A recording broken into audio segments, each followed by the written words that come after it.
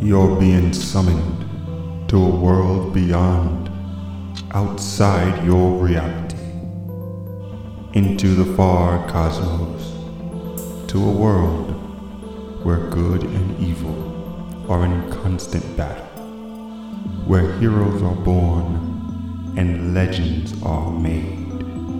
Welcome to Avery World.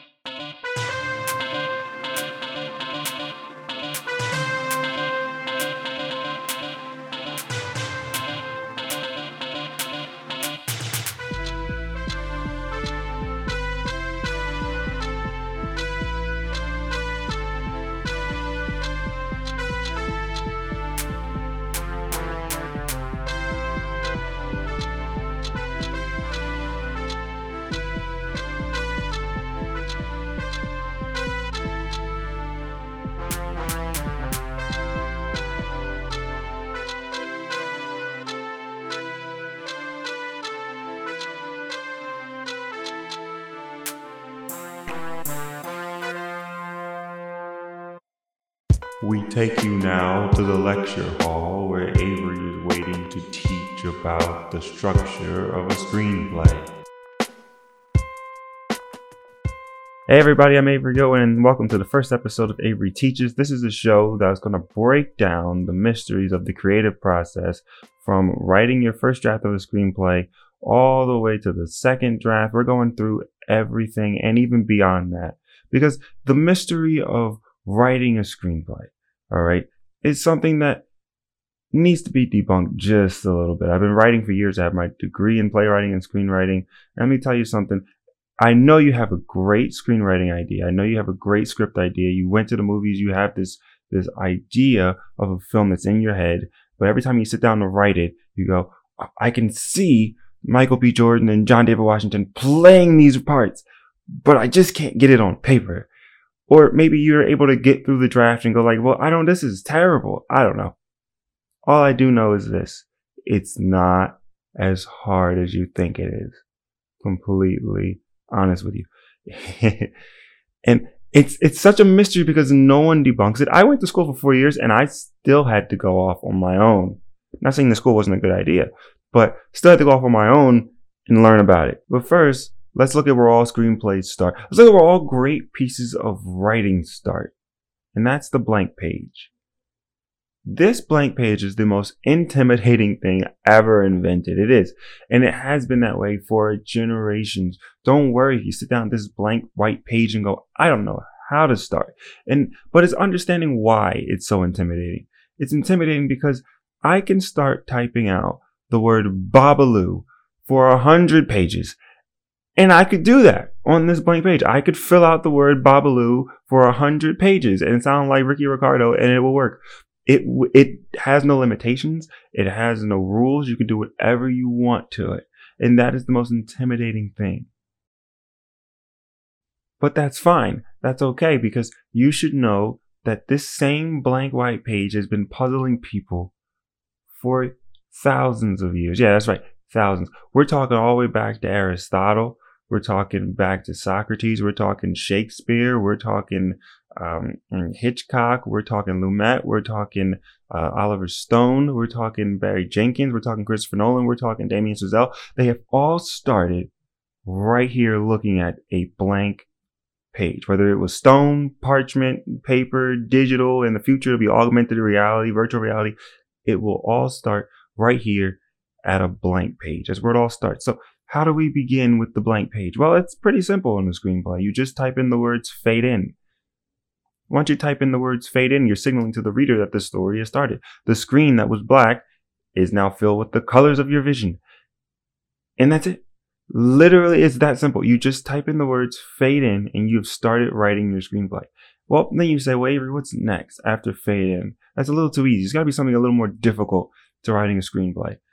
There is. Next is your scene heading or slug line, which you simply start by typing in the letters INT or EXT INT for interior, EXT for exterior. If you're inside a place, inside a building, someplace where you're not out in the wilderness, you're not outside, you're inside, you're interior. If you're outside at any point, whether you're in a forest, you're in a mud puddle, you're standing by a car, it'll be exterior. Then after you do that, you type in your location, let's say farmhouse, and then the time of day, all separated by dashes. That's it. You can have a little fun with the time of day. You can do morning, afternoon, midnight, whatever, but you have fun with it. And these two lines are the precipice of greatness. That's it. That's all you need to start writing your screenplay. It's not that difficult, is it? Well, guess what? It doesn't get any harder. That's it.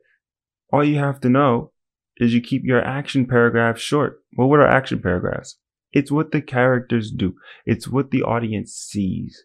So if you're coming from the idea of this is more of a prose type work where you have to describe everything and the clothing and the wrinkles on the man's face, stop there. In a screenplay, we don't want to see all that because we're going to hire, we as in the studio, will hire a magnitude of people that will come in and see Paige Carter, 30s, muscular man, and that's all they need to see. Because all they're going to do is then they're going to create the costumes, cast the character, the character's going to work, the actor's going to work out, and everything will be fine. So don't even stress yourself about what we see too much, about little details that you can't necessarily control as a screenplay writer.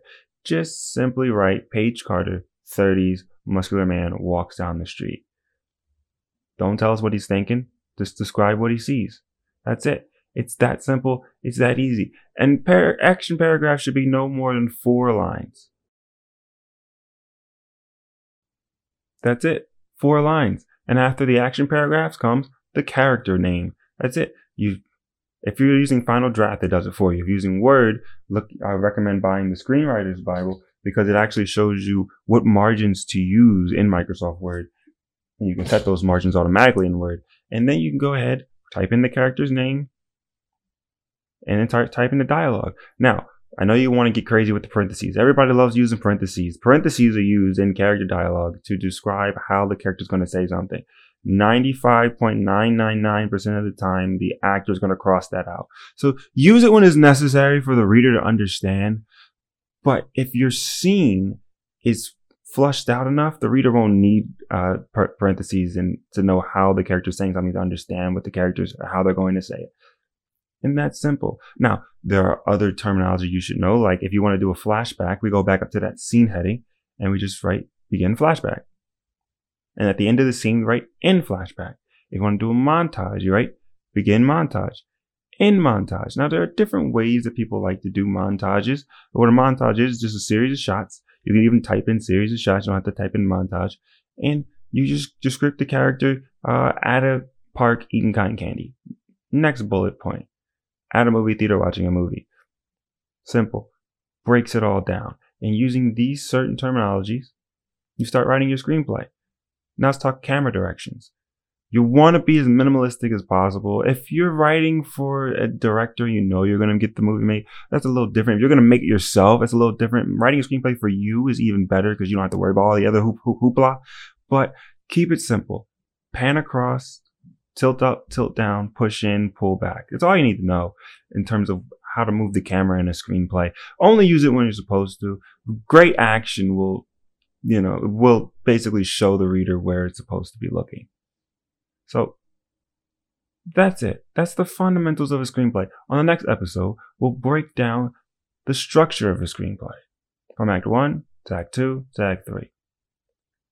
Till next week, I'm Avery Gowen, and remember, keep believing, keep dreaming, keep writing. We take you now to a laboratory on top of Hilarious Hill, overlooking the town of Stupendous, where Dr. Michael Laborious and his assistant Iago are once again conducting experiments to solve life's greatest unknown mysteries.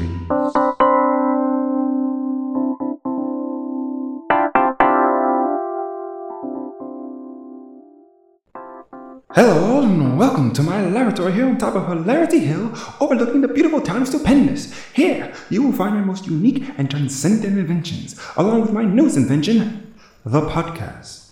It is what has brought you into my laboratory. Well, not actually into my laboratory. I guess it's more of a superficial tense, not superficial in the sense that you are superficial, but in the way that makes the word superficial because it's meaning one thing other than what I am really trying to say. I digress. Here, you will see my most amazing inventions and discoveries as I try to parse out the world's greatest mysteries. Well, I guess not see per se, but listen to them, hear them, get a sort of audible catharsis. Now, let me introduce you to my amazing cast of characters that make up my team. First, we have Grandy. She's a grand piano that I have modified with a sort of conscience.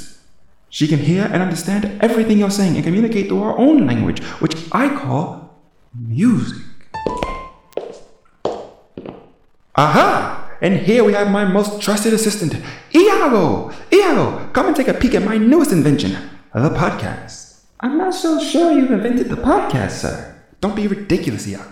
This is not an ordinary podcast with its boring concepts and one-dimensional story structure. This is a Dr. Laborious podcast, filled with excitement and panache, which makes it new, which means that I am its inventor. I guess I can't argue with that? That is correct. You see, me and Iago have known each other for many years, ever since she was my grad student. How many years has it been since you first walked into my classroom, bright-eyed and bushy-tailed? 3, sir. And you're making me sound like a rabbit. Ah, but you are a rabbit, Iago, gnawing at the carrot of my knowledge. I'm pretty sure you could be cancelled for saying that these days. But, Dr. Laborious, why did you make me drag your shrink ray all the way over here? I thought you weren't using it after the incident. Oh, yes. Those poor lions. That one never did get their mane to grow all the way back, did they? No, they did not. But, not to fear, for I have made modifications to this regular shrink ray and have given us the option to make things grow. So, it's a shrink ray that can make things bigger. Precisely! And why do we have to make things bigger? We don't have to do anything. Life just isn't about doing what we have to do. It's about exploring what we can do and pushing the boundaries into the unknown. Right, but I don't think it's very safe to be messing around with the natural size of things. Iago, who is the award-winning scientist here? You. And who has his projects fully funded by grants from the most prestigious institutions on the planet? You, sir. And who is going to increase the size of this butterfly for the sake of science? You, sir. Wait, what?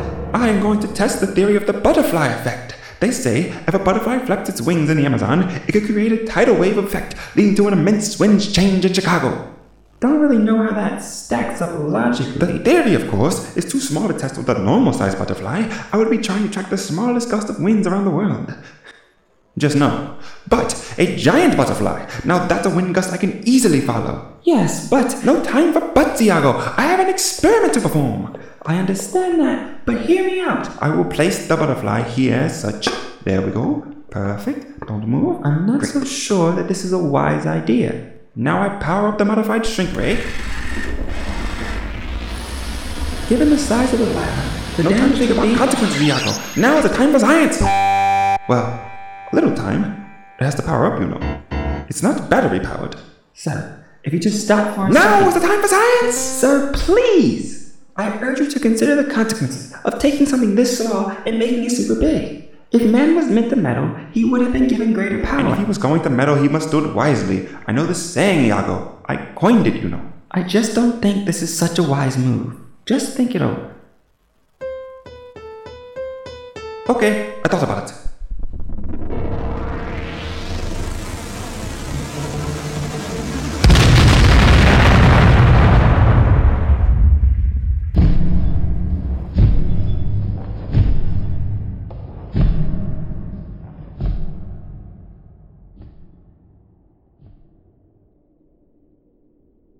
Iago?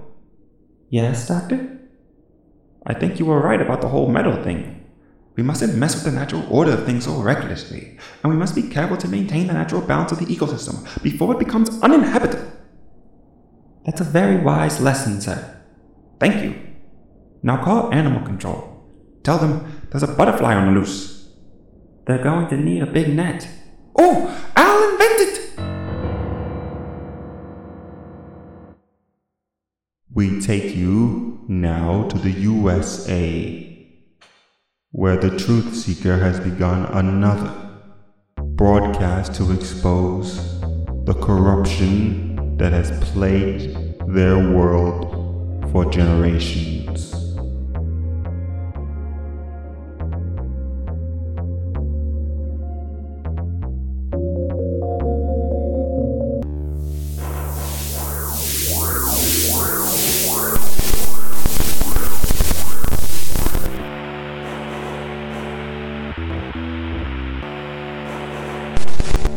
Stinson was murdered in 1963. Mysterious circumstances that led to an unsolved mystery that to this day puzzles millions. They never even disclosed any details about his murder. The funeral of the most powerful man of his time, was a closed casket. Rumor is there was no body even in it.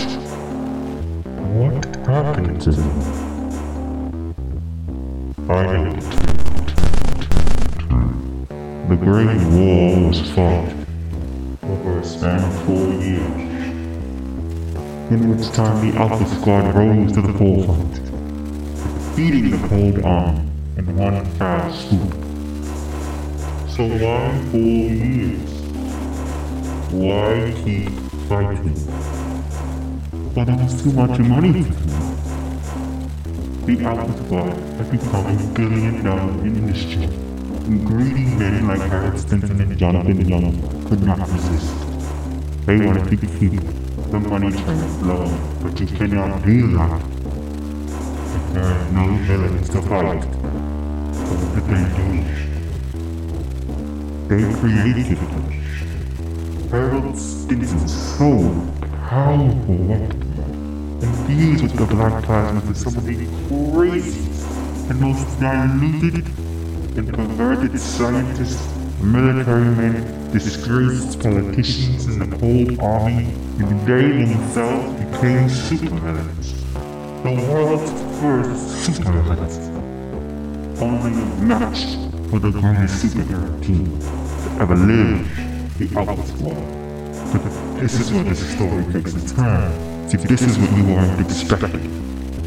The Alpha Squad was never expected to defeat these villains. Why would Harold Stinson and the USA risk their golden boy and his team, fighting a bunch of madmen that they armed? So they invented another team, a team they never told you about. A team with no suits, with no powerful weapons. These were the Gus.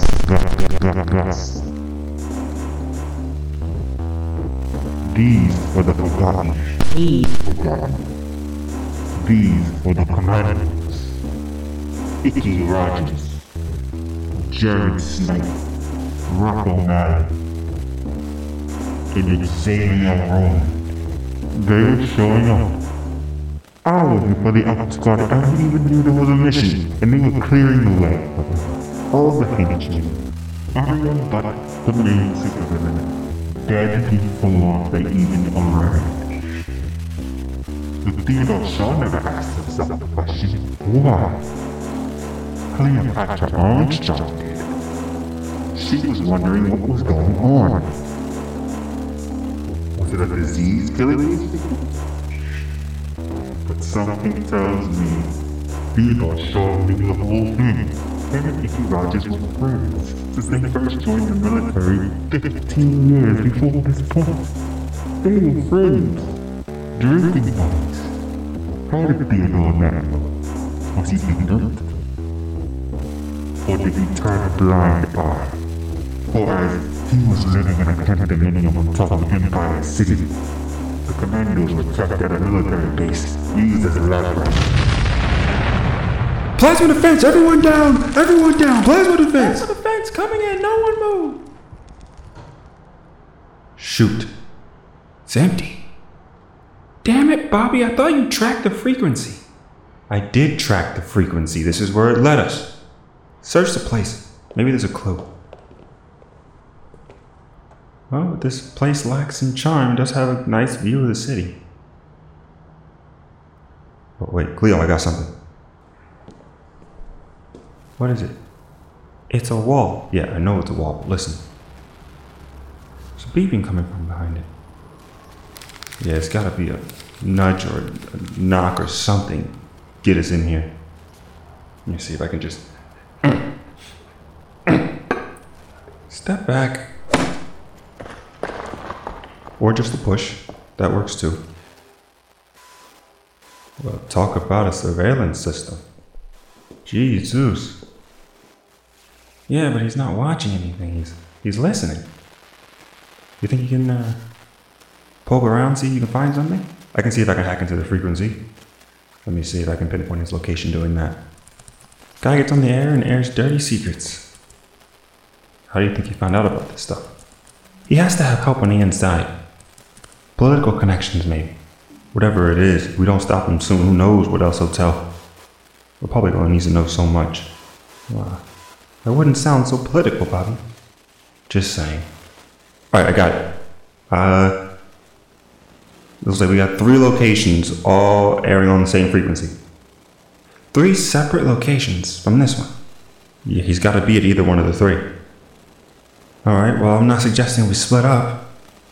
We wait for him to air again and we hit the next spot. Your time in our world has ended. As you return to reality, remember that your world is what you believe it can be. Your imagination is as limitless as your dreams. So never stop dreaming, for a dream is where your imagination can run wild.